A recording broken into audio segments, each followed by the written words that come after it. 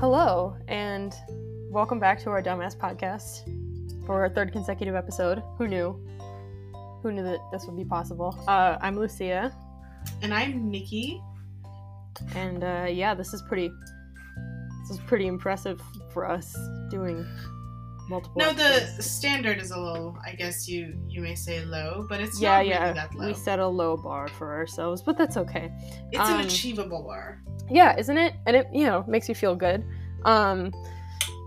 So today what we're going to do is just go over what, we've been watching lately, give some recommendations, that kind of thing, just chat.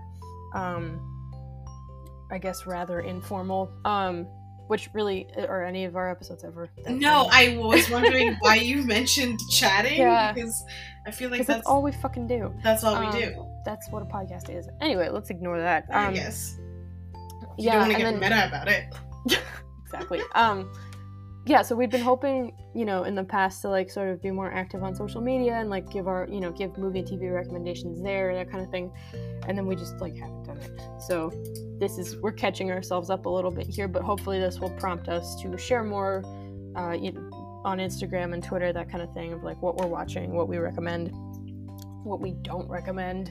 I don't think we're going to go into that. We don't. No, have time but for we that. might get. I feel like we might get there. Maybe we probably will, right? It's just knowing it's inevitable to watch something that's shitty, and then you have to tell the world that what you watched was shitty. Don't go watch it. Yeah. Pretty much. Yeah, and then also just on a separate note, we're not going to do obviously an entire episode on this. I'm so tempted. I think we're really tempted to just deconstruct. The second episode of Loki was so good. It was really great. It was so good. And I think this is something we've talked about before, but Tom Hiddleston's been playing Loki for 12 years now or something like that, and it's just he's so comfortable in the character, and you can tell he's a fantastic actor, and so is everyone else. It's just a well put together show. But is this that it's it makes you realized. Wonder, isn't it? Yeah, and it makes you wonder did Marvel kind of jump the gun with the first two Marvel shows? I mean, we don't know the characters as well. When you have to do Marvel Legends for Vision and Wanda, and you forget a lot of their intimate details, then it is a bit. Why is Legends a thing, Marvel? Tell us. No, tell us. Why is it a thing? Can you tell us? Nikki needs to know. She needs to know. Also, why is the Disney Plus app so slow? Oh, it's the worst. It is actually the worst. It's HBO really Max bad. is pretty laggy sometimes. It has been. I liked it at first, and I was like, ooh, slick. But then it does the weird auto pause when you change subtitles, and it doesn't feel really calm. It's a jerky auto pause. Okay, that's a really specific problem. But in any case, I'm with you. And also it's just a pain in the ass. Speaking of HBO Max and also Tom Hiddleston, unfortunately, the way these two things converge happens to be the only Woody Allen, and I'm so glad he's the only. He should never be replicated, but maybe Polanski did an okay job. That's my way of saying, fuck you, Mr. Allen. I will never work with you again. And if you, live to see a reasonable age when I'm in an industry, fuck all the people who enabled you and kept you going, and that unfortunately includes Tom Hiddleston. So there's a little bit of a fuck you from me, not from Lucy. No. It's maybe a less of a fuck you. The thing is, I'm just in this arena. I'm more of a pussy. I'll be honest. I just really fucking love Midnight in Paris.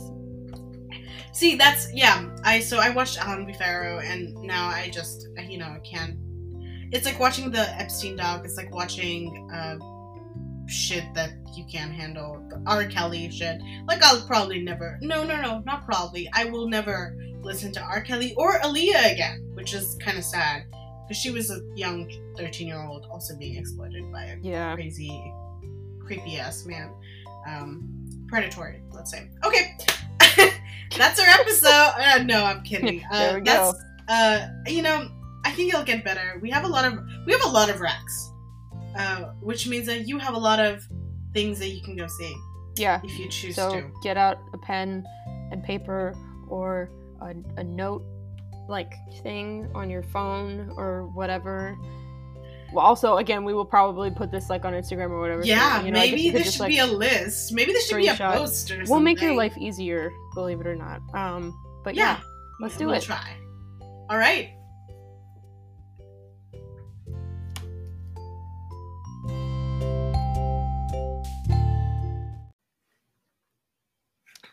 Okay, so let's do some recommendations. Yeah, let's get right into it. Let's just get into it. I think we can start with maybe what we're gonna cover, like the few things that everything is gonna get. Every rank is gonna get. Here's what we're going for. The information you will get out of this, aside from a lot of rambling and tangents and whatever. You know, we'll give you the title of the thing. We'll give you the year, director, genre, what we like about whatever it is we're recommending, anything to look out for while you're watching it, and then finally where to find it, like where to stream it. And Lucy's very organized. I'm gonna be on IMDb pulling up the information as we do this. We literally spent the last half an hour. I will say, before we started recording this, we spent like a half an hour going through like all of the information. Don't worry about it. It's great. In any case, that's the pause if I happen to have one. In any case, let's just get into it, because you have a lot that I've never heard of, and I'm interested to see. So I guess we can start with you, Lucy. Okay. What's your first rec? My first recommendation is called The Deep Blue Sea. It's a movie.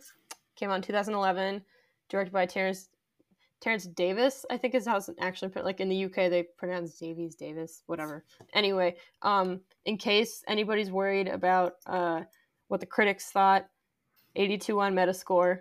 The only negative review actually came from the Washington Post from this reviewer who I have like a so-so thing with.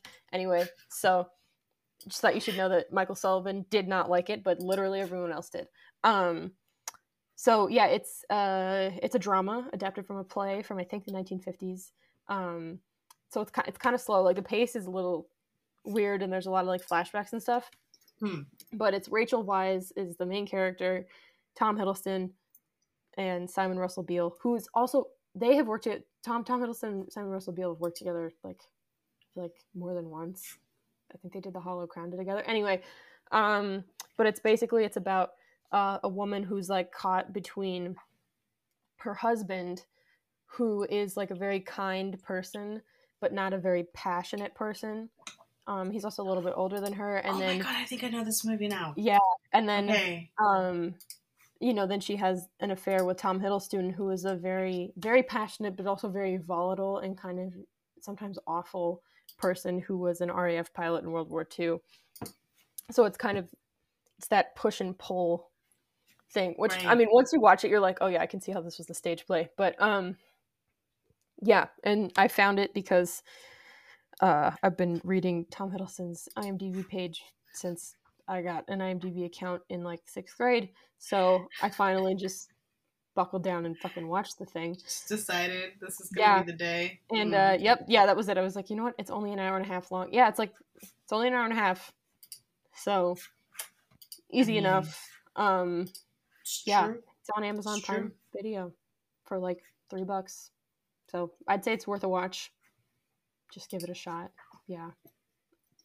So that's my first rec. What do you think? I don't know. I feel like drama has a time, and personally, I'm not in a drama space. Yeah. I will say you've got to be in the right mood for it.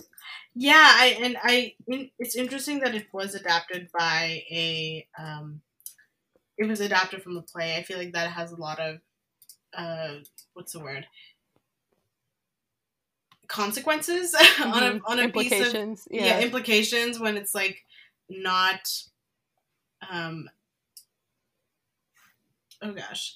it's just like not made for the media that it's gonna do. Yeah, and adaptations are tricky, right? Like, and in the 50s too, and I'm thinking because these are two plays both from the 50s, it was like The Death of the Salesman and Fences and stuff like that. I mean, when you watch them, it's a little underwhelming sometimes because like there's no tricky pans, there's no interesting motion that the camera's doing, or different it's settings. about the acting and not much else. Yeah.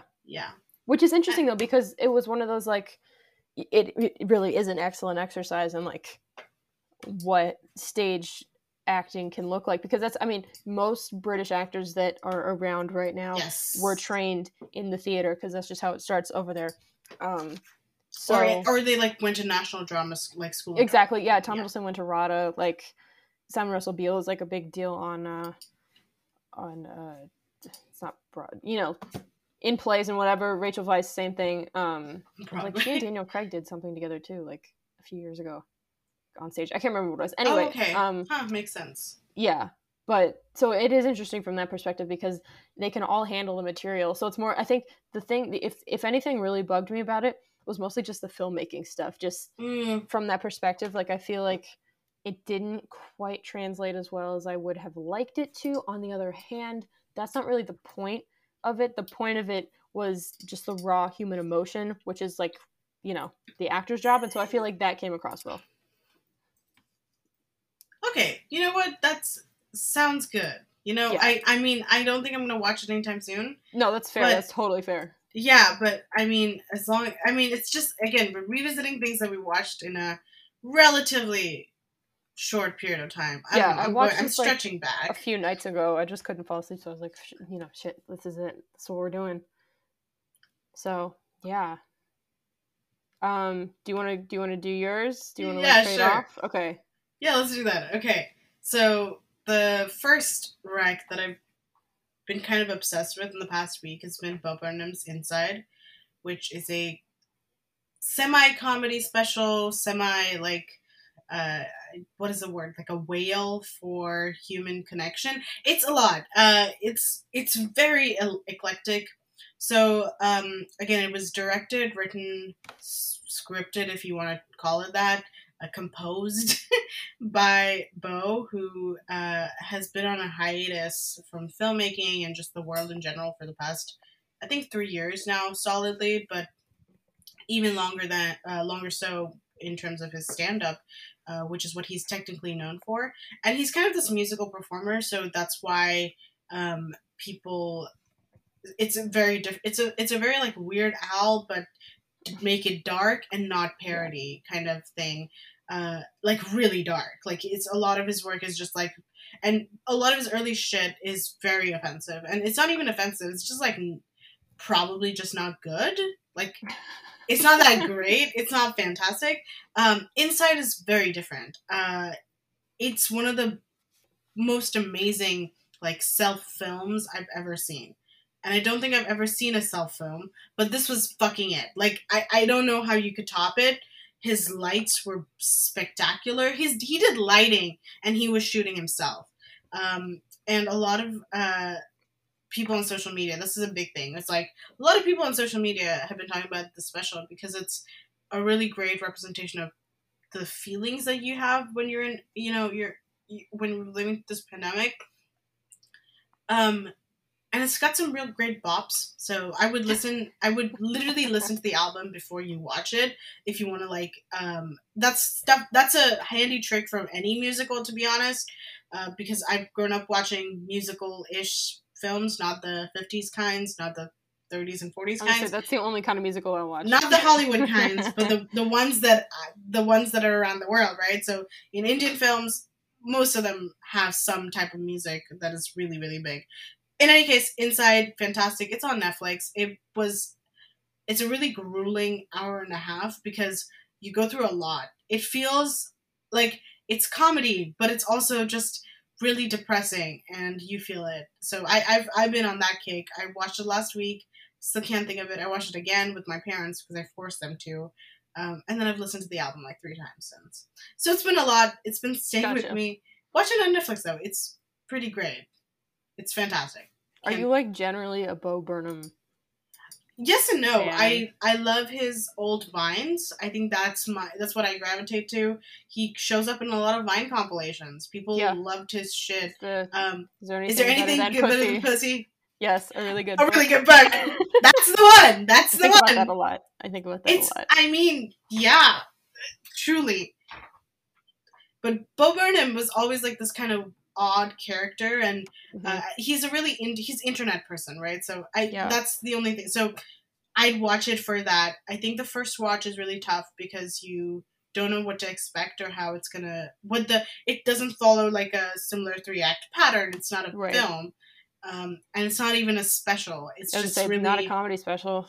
It's just him singing to you and then doing some of these are so well done. It's just it's incredible that he's doing this alone. That's what you would watch it for, and the fucking great songs. Okay.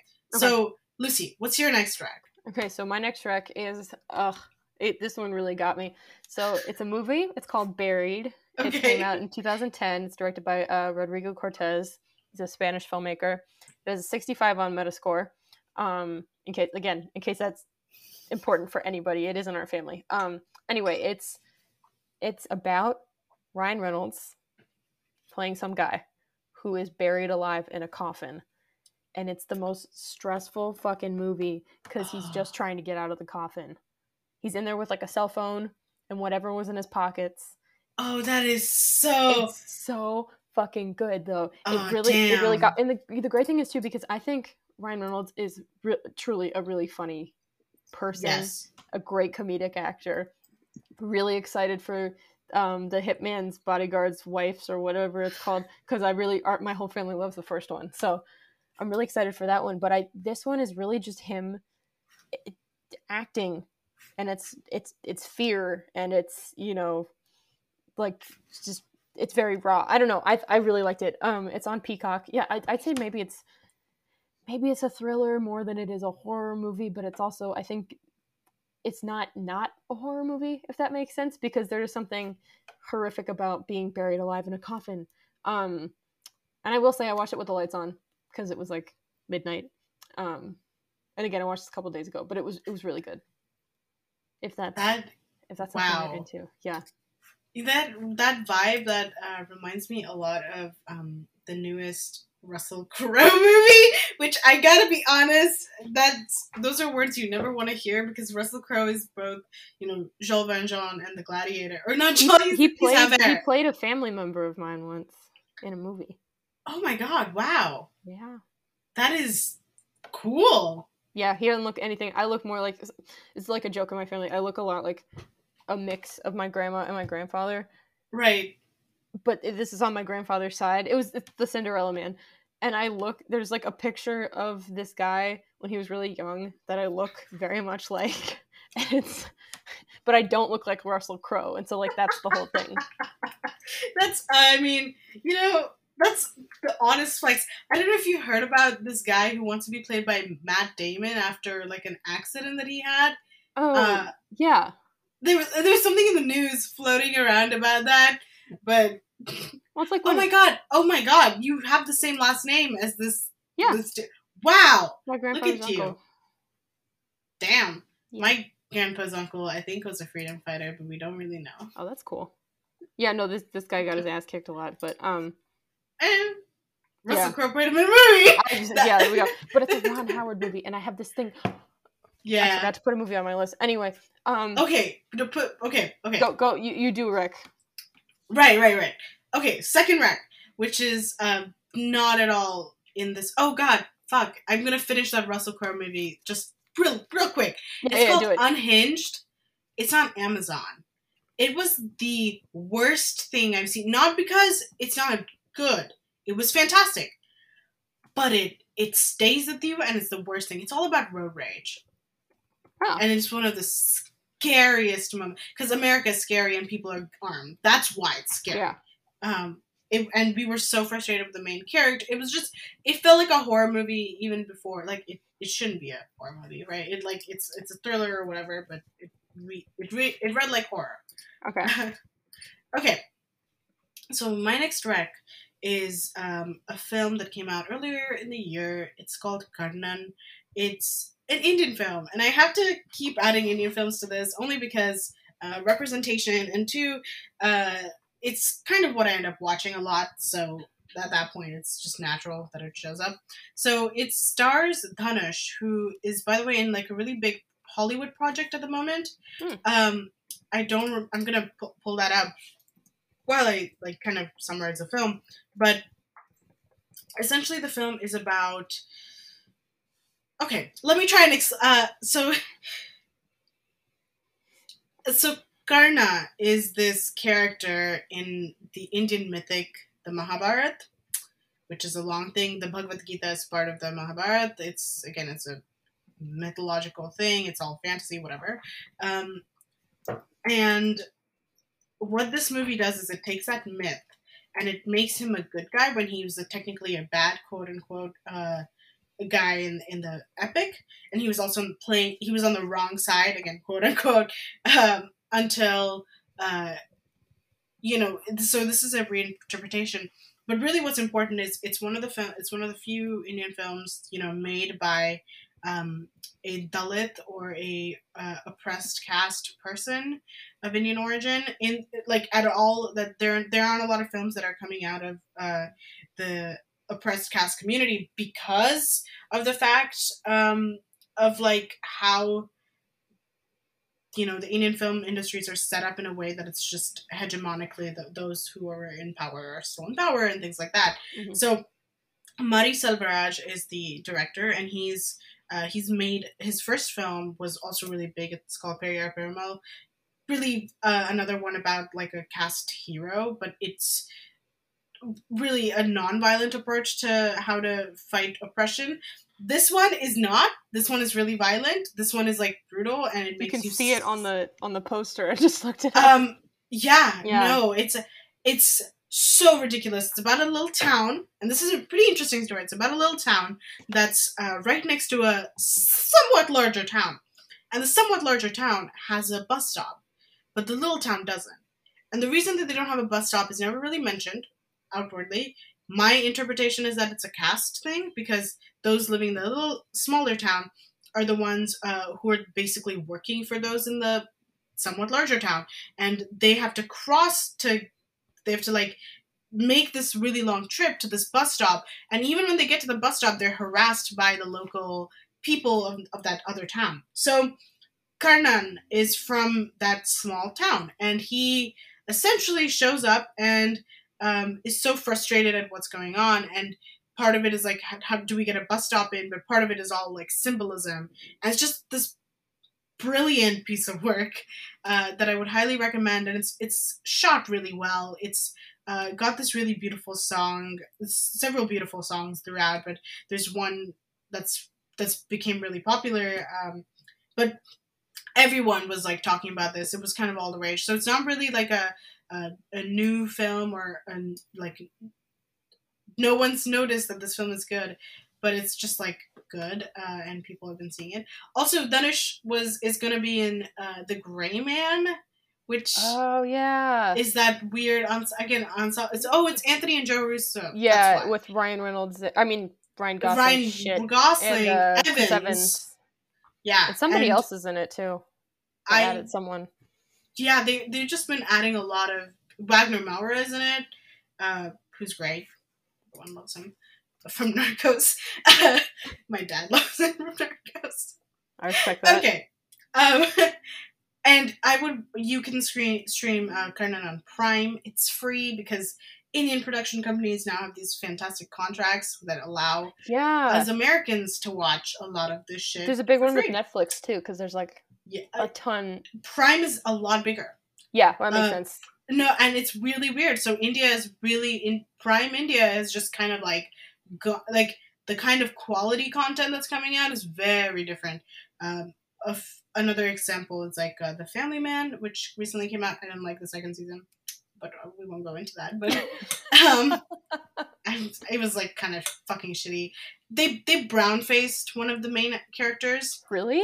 Which is a very popular thing to do in Indian films, where they will darken skin colors to show nothing. No, they just darken it because they know that they're like, oh, she has to be. So instead of getting an actress who's darker, they chose to get a light actress and then put makeup and just bronzer on her face.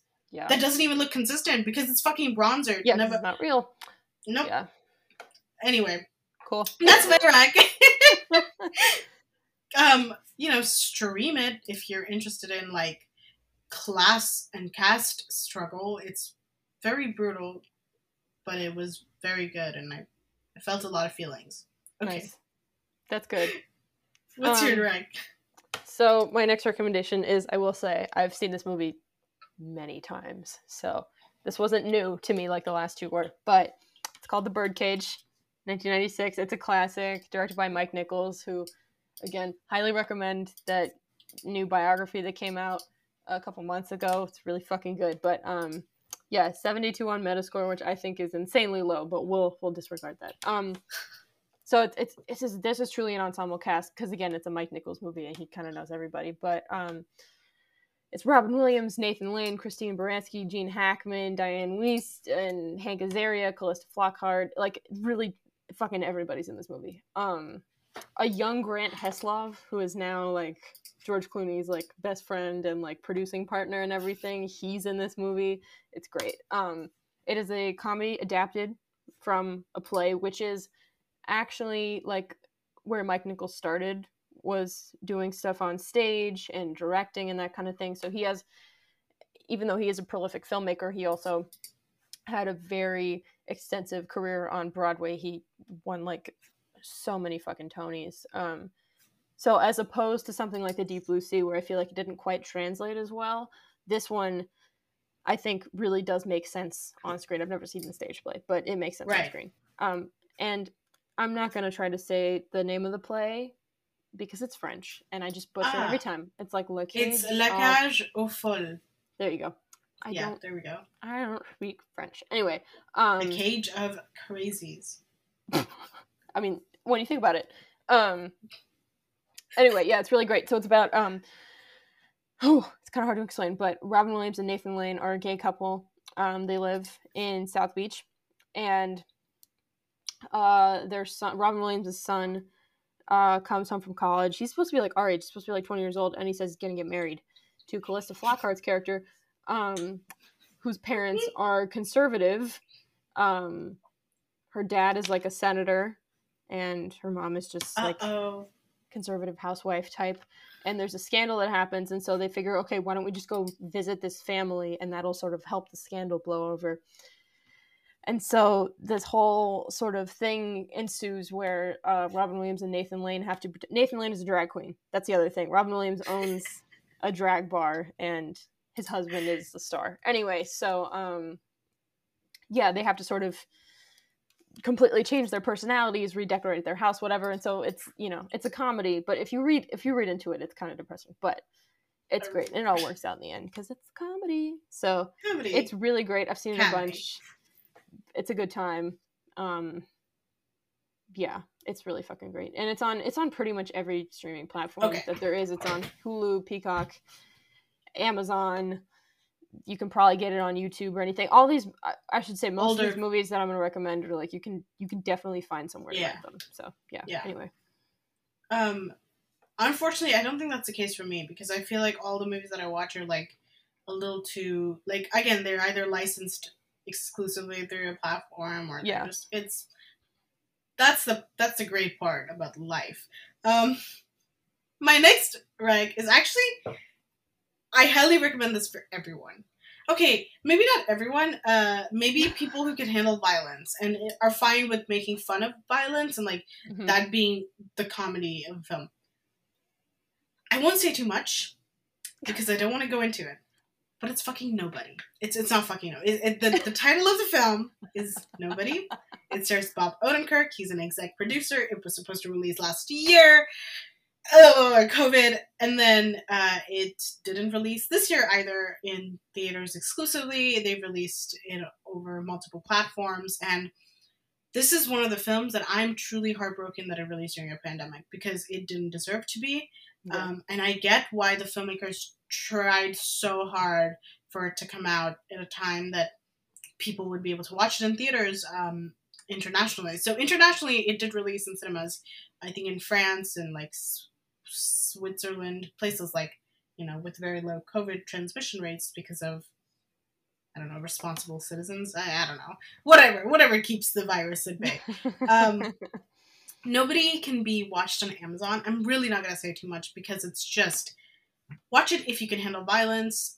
There's a lot of it, and it's like Deadpool violence, right? So you have to have a stomach for it, and you have to find, dare I say, pleasure. It's like Kingman kind of violence too. I fucking love Kingsman. Yeah, Kingsman against, but I don't remember it, the title of the film. But, no, it's cool. No, it's so in fucking in the same way that Colin Firth is a gentleman, Bob Odenkirk plays a tax accountant, or like an accountant for his father-in-law's construction company. He's just like, he's just nobody. Go watch it. It's great. Awesome. Yeah, I really want to see it. Bob Odenkirk has the career that I want, which is start out in comedy. He did sketch, and he wrote at SNL with like Cohen. Yep. And now he's fucking... Yeah. Oh my god. So good. And I mean, it's kind of all because of Breaking Bad. But speaking of, have you ever watched Breaking Bad? No. Okay, no, because I also have not. Fiona kept telling me to watch it, and I just haven't. My parents watched it. My parents watched Breaking Bad before. Did they? They loved did they like it? Okay. Oh, they were so into it. I watched the first 15 minutes of the first episode, and then I got distracted. Like, I had to go do something else, and then I just never went back to it. But I'll do it. Fiona, if you're listening, so much. I will watch it one day. One day. It'll happen. And Better Call Saul. Yeah, but I think you definitely have to watch Breaking Bad before you watch Better Call Saul. Oh, for sure. Yeah. You can't, Okay. What's your next recommendation? Okay, so my next recommendation, this is, again, one I've seen a bunch, but I really love it, and I'm excited to tell the world about it, because I guarantee you've never heard of it. It's called The Prisoner of Zenda. It's from 1937. It's directed by John Cromwell and W.S. Van Dyke, but he was uncredited. Don't know why. Couldn't tell you, but I figured I'd give him the credit now. And it's obviously there's no Metascore in 1937, but it has 7.7 rating on IMDb. Obviously. I can't. This is how I roll, Nikki. It's fantastic. So it's a comedy and a drama and a little bit action. It's really fantastic. Again, another ensemble cast, again, of people that were famous in 1937. So to me, this is great. I don't know if anyone out there would know, but it's Ronald Colman. It's Douglas Fairbanks. Swashbuckling Douglas Fairbanks. Oh. His son. But yeah, same deal. That's disappointing. No, he's great. He kind of makes the movie. So it's Ronald Colman, Madeline Carroll, C. Aubrey Smith, he gives very Sam Elliott vibes, like the mustache and the deep voice. Raymond Massey's the bad guy. Mary Astor, who is like incredible. She's barely in the movie, but like she's just, I love her. David Niven, one of my favorite people maybe ever. And yeah, obviously Douglas Fairbanks Jr. doing the shit his dad used to do. Yeah, it's fantastic. So it's about a guy, Ronald Colman, who goes to this, he's British, but he goes to this fictional Eastern European country. Yeah. And turns out he looks exactly like the Crown Prince. Turns out they're like distant cousins or whatever, so they go hang out, and it's the night before his coronation, and he gets drugged. He's got this shitty half brother played by Raymond Massey, and yeah, he gets drugged because they're trying to take over the throne or whatever, and so because he has this look-alike, they send this guy who is just going on a fishing trip, and he gets crowned, and he's only supposed to be there for a day, but it's like a whole thing. Madeline Carroll plays the queen. Right. It's great. It's really fucking good. Yeah, I just watched it again. It's one of our feel good movies at home. Like if my mom's like, I just want to watch something fun or whatever, let's just put something on. We watch this. It's been remade like I think 3 times maybe, and I haven't seen any of the remakes because I love this one so much. Yeah, so it's great. I'm having kind of a speechless moment because what you just described is an Indian film that is uncredited, has not credited this source material. Really? And it's pretty much the exact same thing. He gets drugged. It's his half brother who's kind of a dick, and then he's not married yet. The really big thing is like he's a bachelor because the actor who plays him, I'm gonna just say it out loud. It's called Prem Ratan Dhan Bio. If that's really tough for you, it's okay. You can just try to look that those syllables up and see if you can find something. It stars Salman Khan, who is yeah. known in India for he's like really a dual figure because one he is a bigot and a predator and abuser and Really? also killed people and also shot buckbeak, not buckbeak, black buck, which are deer that are endangered species and you are not allowed to shoot them. Haha. And he's also run over people. Well, he was never convicted. It's alleged. I'm gonna just say everything is just an allegation here. Wow. But his driver ran over people while he was drunk. Well, Salman was drunk. His driver ran over people. I did not know any of this. I did not know any of this. Yeah. So a lot of Indian, transients and or really just poor city dwellers sleep on the sidewalks, and the man just So I think he injured a lot of people. I don't know if he killed anybody, but I feel like he did. In my heart, he did. And this movie that was remade. Oh no, it does say, which was loosely. Indian media outlets reported that it was inspired by the South Korean Masquerade, which was loosely based on the 1984 novel The Prisoner of Zenda. So it's really uncredited in a real sense. It's in a spiritual sense, it's credited, but really, it's not literally. That's okay. It's a great. I highly recommend it. It's on Turner Classic Movies all the time. That sounds better. Go watch Prisoner of Zenda. Don't give your money to. It's probably on HBO. If you have HBO Max, it might be on there too. I'm gonna look that up right now because I was thinking about that. And then it's on Amazon Prime. It's really one of my favorite movies. It's just so enjoyable, and I really love David Niven. Like I love it. I can't explain it any further than that. I love him. That's just what it is. If you've seen, I'm trying to think of anything else that anybody would know him from. If you've seen the original Pink Panther movies with what's his name? With the guy. I don't know. No. Oh fuck. Being there and okay. I'm just gonna look it up. But yeah, he's in the original Pink Panther movies. What is this fucking Dr. Strangelove, you know? No, I know who you're. I know his face. Fucking Peter Sellers. Oh my god. Yes.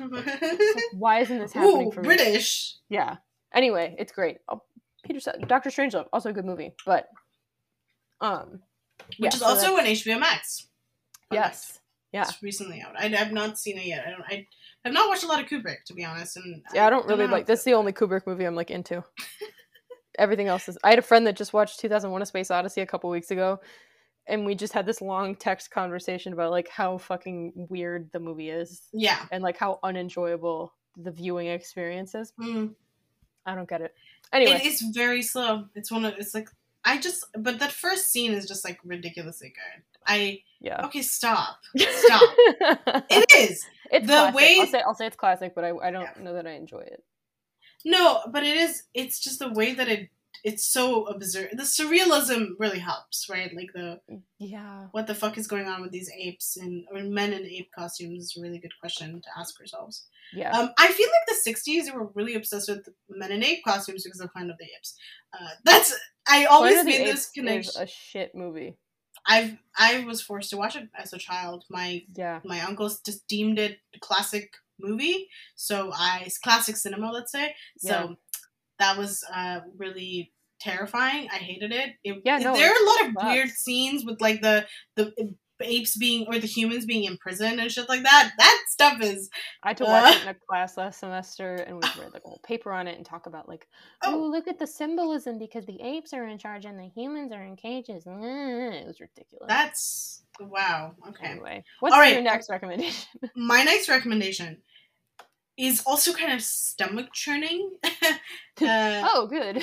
Is also a little weird and slow, and it's kind of one of those like semi-experimental films, but it got a big platform release that also it deserves. So it was really well made. It's called The Great Indian Kitchen. So it's one of the only films here that like it's another film that I don't have to explain the title too much because it's not in an Indian language or an Indian name, whatever. So it's directed by Geo Baby, which I know that name sounds kind of ridiculous. It is. I'm pretty sure it's not a. It's just their name. I don't really know who this director is. I think it's their first film. They wrote this script. This film is one of the most frustrating things you're ever going to see because it centers around an unnamed Indian housewife. So, Karnan was a Tamil film, and I'm just explaining the languages. So Tamil is South India. The Great Indian Kitchen is also a South Indian film, and the South Indian part of India, like, it's in the south, faces Sri Lanka. It's culturally very close to, they're very close, similar states, as North India is very similar to each other. There's always that weird north-south thing in a lot of these places. So, The Great Indian Kitchen is about an Indian housewife who's unnamed throughout the entire film, and her life that sort of centers around the kitchen. And it starts in the most, like, it's very French in the way that it, like, sort of has not a lot of, it doesn't have a lot of plot. There's not a lot of, like, there's a lot of repeated they're repeated shots, right? Like, shots that are framed in the exact same way, but showing progression. It's, again, very French in that sense. And so it follows this woman, and it's her first, the first week of her marriage. And then after her first week, or first few days, her mother-in-law has to go to help her daughter, so this woman's sister-in-law, with her birth.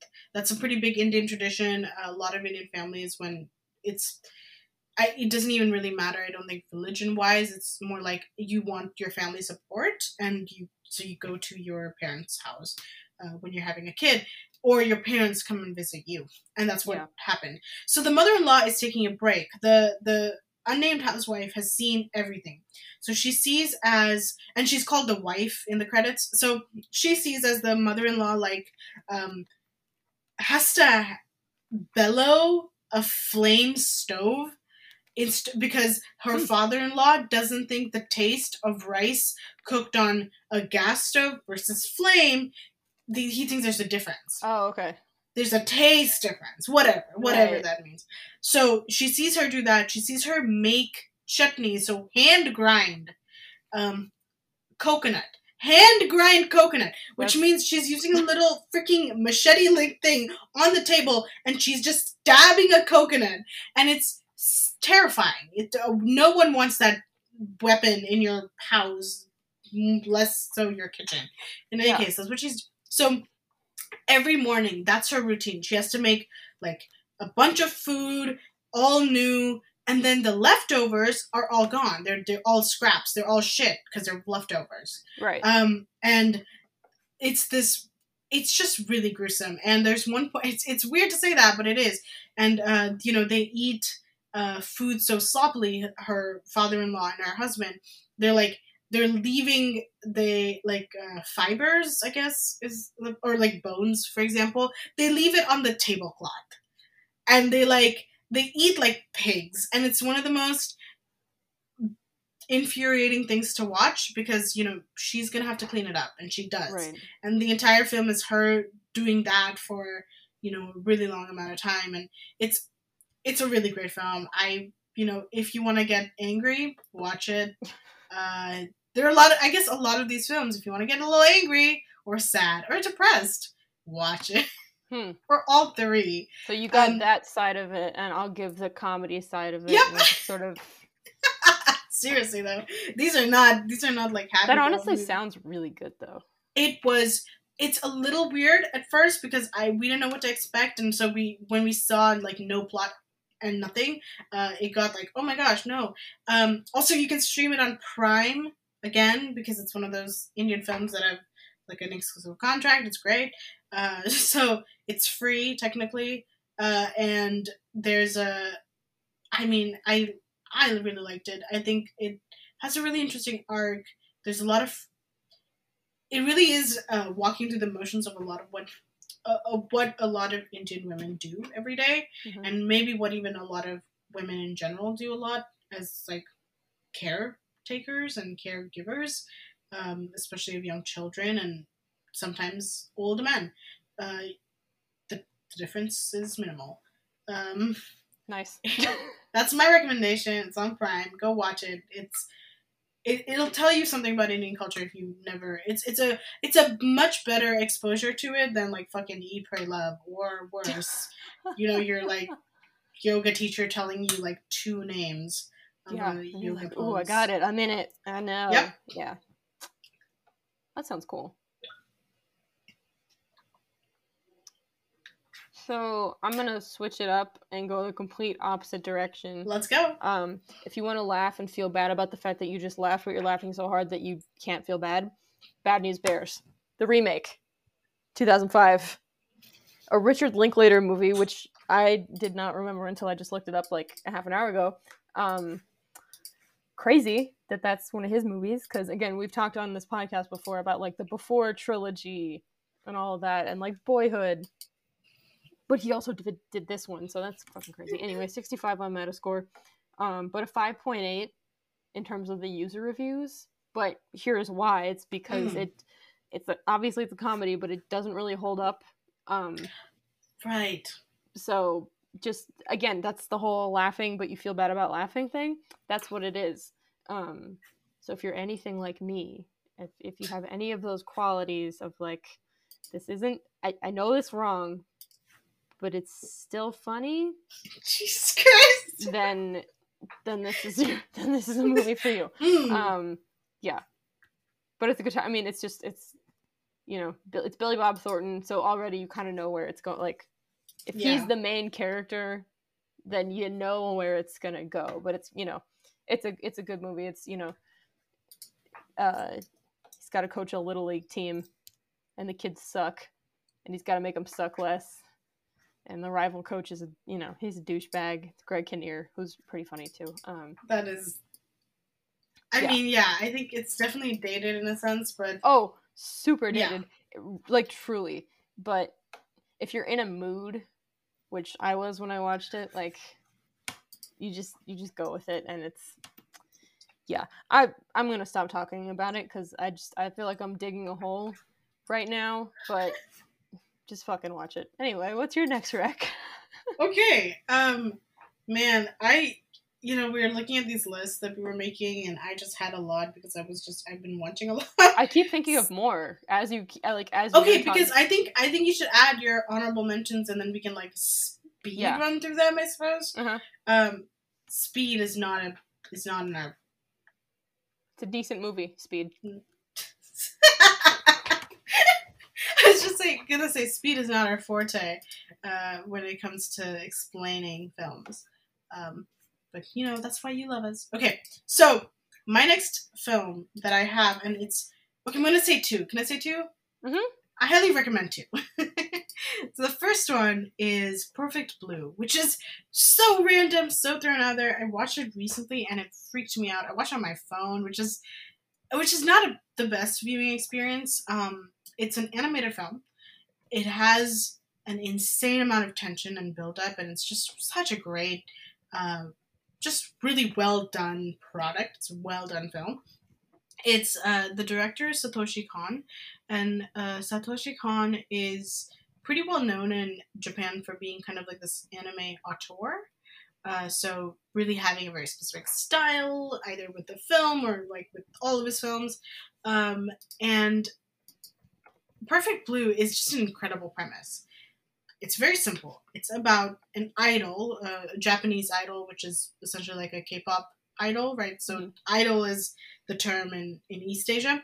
So she's a J-pop idol who wants to become an actress and wants to become a little more serious. So she starts taking this she starts working as a recurring character on this like crime television show, like a detective show. And while she's doing that, we follow a parallel storyline of her stalker. And we watch as he tries to interfere in her life and follow her, do things. And it just comes to head in a really, really bizarre and really wonderful way. I mean, I guess it's really gruesome and kind of, uneasy the entire time, but it just, I really loved it when I watched it, and it was really interesting. It came out in 1997, which also is nice. One of the cool things about anime is that you can see its growth a lot. So yeah. Akira is another example of like a movie made in the 80s that people worship even today. So this was made in the late 90s.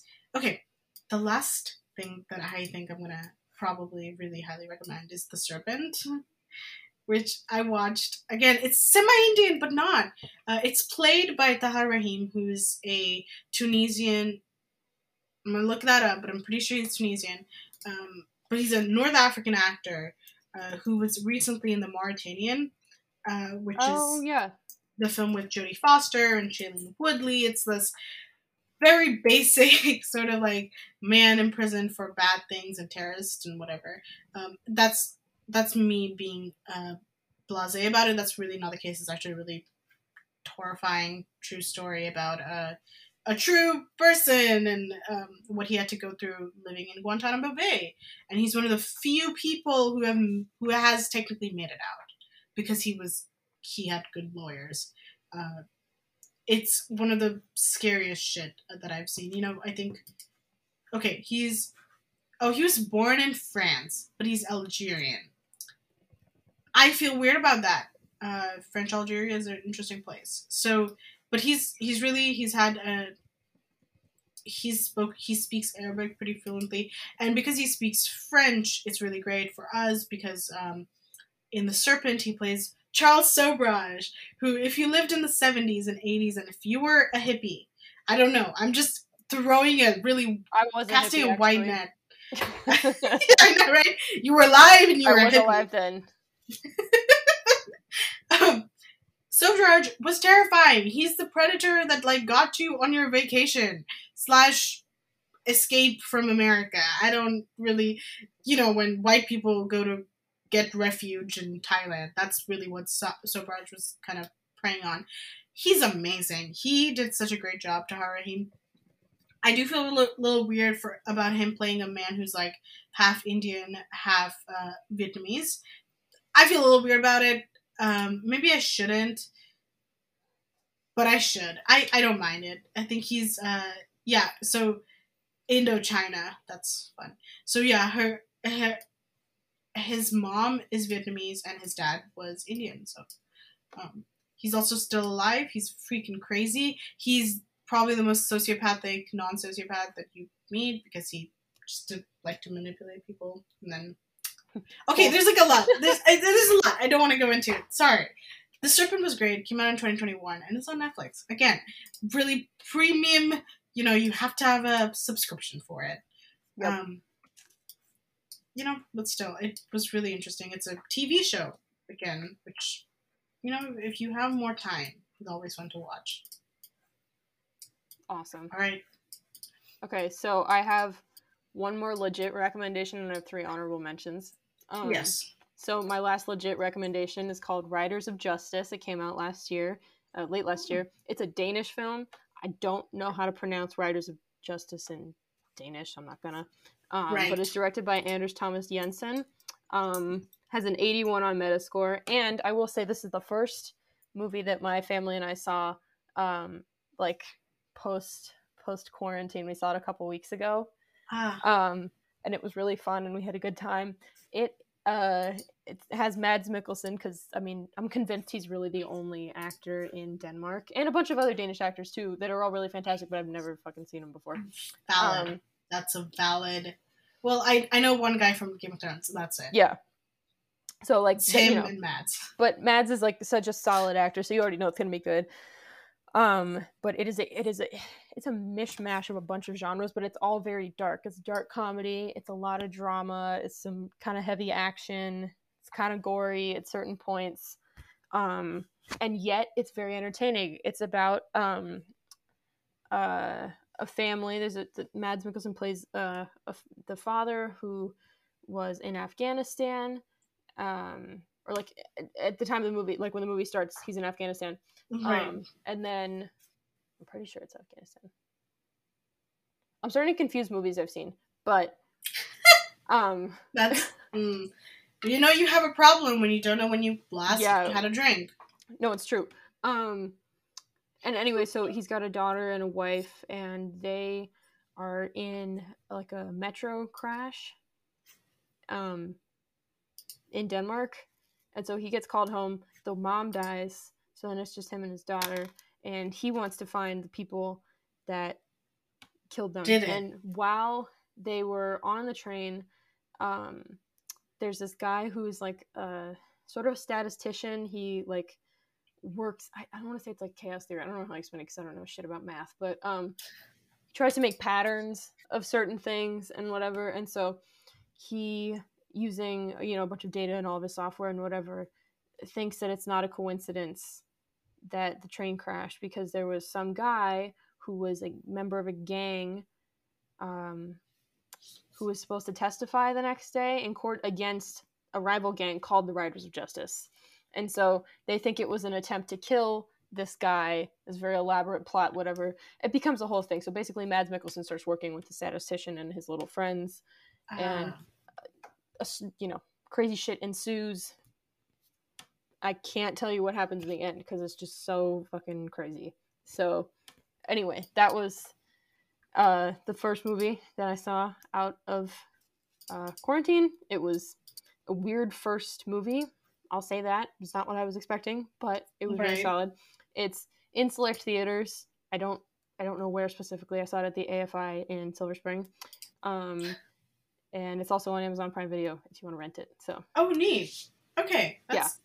I think that's a good to do for my dad on his Father's Day. Maybe father-daughter. There you go. Exactly. Father-daughter. That's my present to him. Revenge story. Yeah. Yeah, he gets to watch violence and maybe enjoy it. He does. Family becomes closer together. So. Oh my god. Okay. I see another of your honorable mentions, and that's a movie that my dad has watched, I think, many times. Which one? This one? Funny. Yeah, pretty much. So, all right. You know what? I'm just gonna run through my honorable mentions. Do your honorable mentions, yeah. Go for it. Sure. Or maybe this is like more of a real rec. I would watch Special on Netflix. If I were you, I would watch both seasons. It's cool. It's original content. It's one of the only, probably the only show that's being helmed by a gay and disabled man, which sounds like a token and me doing it out there, but it's really it's an semi-autobiographical accounting of Ryan O'Connell's memoirs and life sort of situation, and it's a TV show now, and it's very interesting, and it's one of the first TV shows that I think has ever depicted disabled sex, which... Oh, interesting. Watching Brokeback Mountain recently, I realized I was wondering if you were going to bring that up. I was wondering. I was just so surprised. I literally finished Special the day, and I was like, "Oh my gosh, look at these men like getting it on. I don't really care, whatever." And being like, "Okay, cool." And then watching Brokeback Mountain, where I was like, "Okay." Vaguely rapey. That's the vibe that I got because of that the first scene. Hello, what the fuck? In any case, Special's great. It was really cute, and he's tough to love, Brian, and I think you would watch it for his mom and his friends, and one of his like best friends is Indian, and that's why I liked it.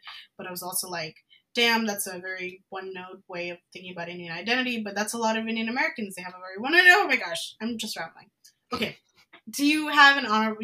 I think you should do your honorable mention. I'm just gonna run through them real quick. Yes, because I only have 3. This is really. I'm just gonna give you the real quick facts. First one of my favorite movies, maybe ever. It's called The Death of Stalin. Came out in 2017, directed by Armando Iannucci, who's the guy who did Veep. So it's that brand of dark humor, but a little bit darker. 88 on Metascore. It's again. Nice, decent-sized ensemble cast. It's Steve Buscemi, Simon Russell Beale, who was also, again, in The Deep Blue Sea, Jeffrey Tambor, and Michael Palin, among others. It's a very dark comedy. It's on Netflix, and it's about the sort of the power vacuum that happened right after Stalin died. It's so fucking funny. Like, I keep going back and watching little bits and pieces of it. So I haven't watched the whole thing in like a month, but it's just, oh god, it's beautiful. Anyway, so that's number 1. Number 2 is Rush, 2013, directed by Ron Howard. 74 on Metascore. I'll just come out and say it. I don't like Ron Howard movies. I don't care for them. No, really? He's the one that directed the movie where Russell Crowe played the guy that I look like. I just don't fucking like Ron Howard. But I will say this movie, I don't know why, but I feel like this movie comes up a lot in, like, things that I read and things that I watch. And, like, I don't know. It's Daniel Bruhl, Chris Hemsworth, Olivia Wilde. Again, other people as well. It's a historical drama. Great. Yeah, he is. It was his birthday the other day, I think. But anyway, historical drama about the 1970s rivalry between Formula One racers James Hunt and Niki Lauda. Yes, I have seen this. Oh god, I know the poster. It's such an interesting looking poster. Because I remember Chris Hemsworth out, and I was like, "Ooh, Chris Hemsworth's in it. I want to go see it." Hemsworth's in it. Yeah. So, anyway, it's on Netflix right now. I think it's also on Amazon Prime. Again, it's like not my favorite movie, but I feel like it's worth watching. Maybe just to like say you've watched it. Now I feel like okay, fine, I've watched it. Finally, last thing. Valid. It's TV show. One TV show that I watched. It's called Betty. It's from last year, directed by Crystal, I think it's Moselle, and it's got a 6.8 on IMDb in terms of user ratings. It's about a crew of skateboarders, all women, in New York City. It's based on a movie that the creator of the show, Crystal Moselle, had made, and it premiered at Sundance a couple years ago. And so it's the same characters, same creative team and all of that, but it's just a TV show. And it's not like it carries through. They introduce the characters in different ways, but it's the same people and the same names and everything. It's on HBO. And I'll be honest, the acting is not good because they're not actors. They're skateboarders. Like in real life, they are. Oh, wow. They really are just oh, man. So that part of it is cool, and that's the only reason I kept watching it. There's only like 7. It's 2 seasons. The first season just premiered. But it's only like 7 episodes in total are out right now. They're only like 20-30 minutes long. It's not great, but I feel like it could be something. And if nothing else, it was something kind of on in the background. I don't know. That's valid. Yeah. Honestly, a lot of these shows are on in the background for me. Okay. All right. Do your Searching. 2018 Searching, starring John Cho. It's on Amazon. Pay the $3. It's fantastic. It's one of the first movies that does the whole like conceit where it's like, oh, I'm doing video recording on my screen, and like you just move from screen to screen, laptop to laptop, and it's so good. It's about a missing daughter and her dad's hunt to find her, and it's one of the first films with an Asian American lead, and this is a big deal. Like an Asian American man is like pretty much the only person you'll see on the screen, and it's great. John Cho is also really underrated as a he is, isn't he? Yeah, he's great. He was on Star Trek. I want to see more. Okay. Second, Way of the House Husband.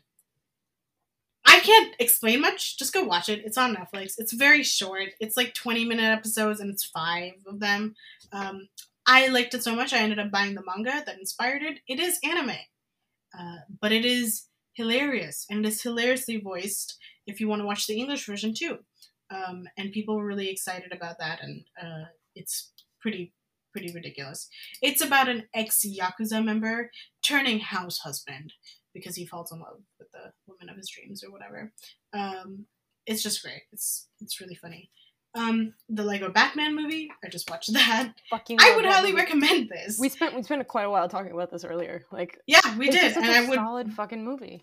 It's a solid movie. I mean, it's like all the Lego movies, and what's gross is that it's Lego and consumerism, but it's also like, oh my god, it's good. It's really fucking good. Whatever. So, another thing that I've been watching, which I have yet to finish, even though it's only 6 episodes, and I've been watching it on and off, is Ragnarok, which is what I've spoken about with, like, Norse mythology and stuff like that.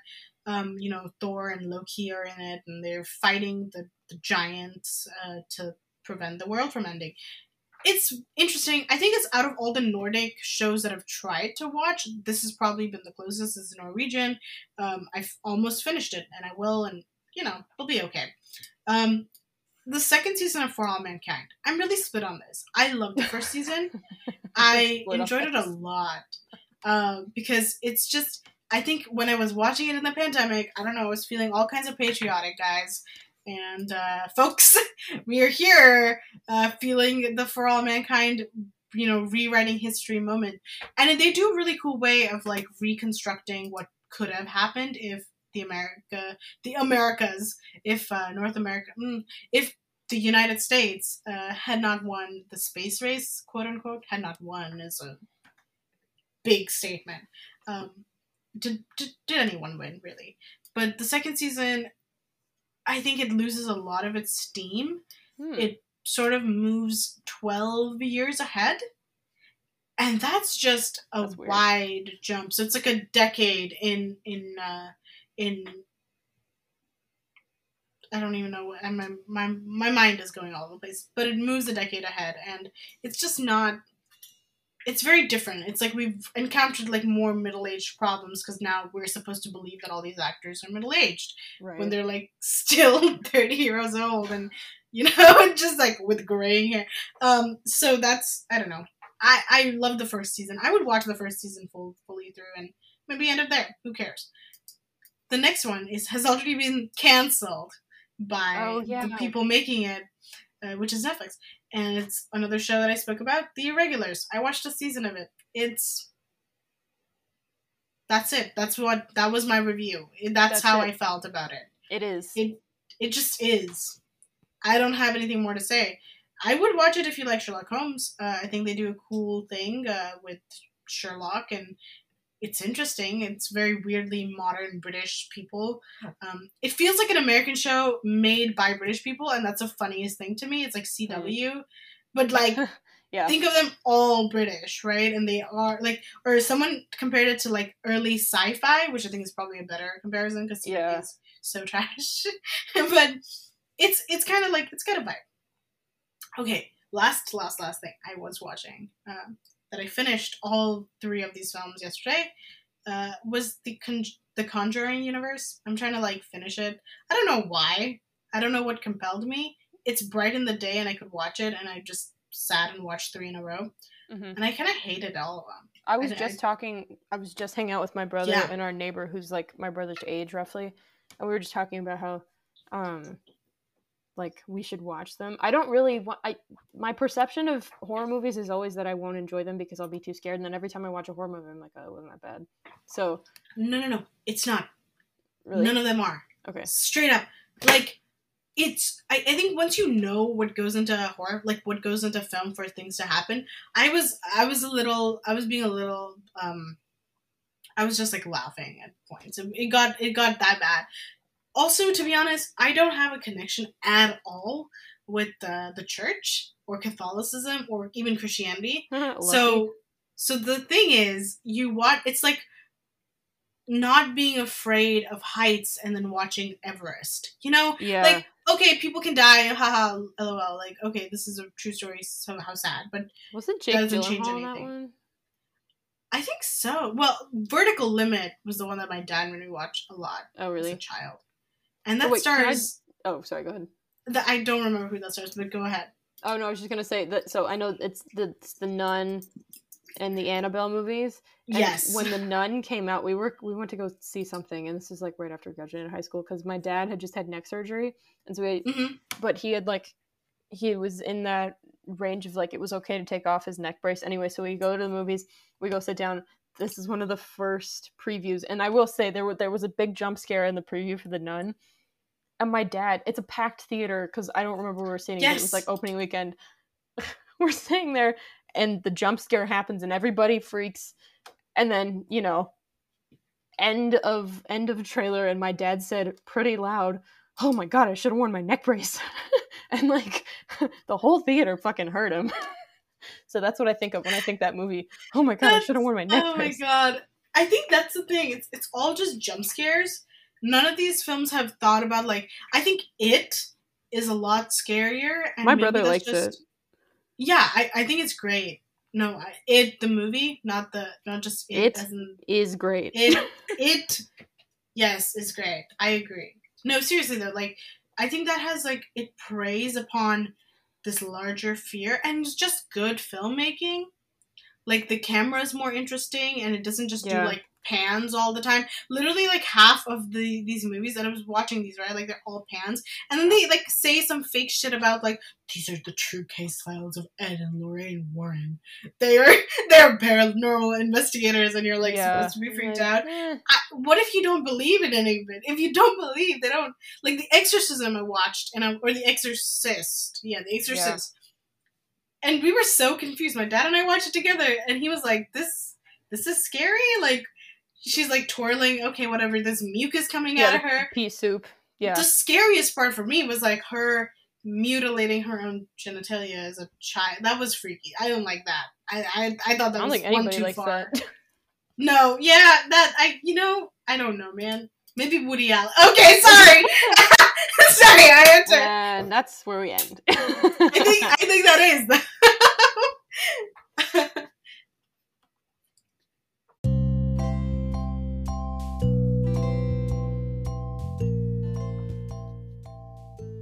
Thank you for listening to the newest episode of our Dumbass Podcast. It was a little bit longer than we had planned, but, like, I feel like we were weirdly productive about it. Like, we really solid recommendations. I'm glad we have this. We also, for our listeners, we keep a Google Doc so we stay organized when we're talking, even though it might not sound like it.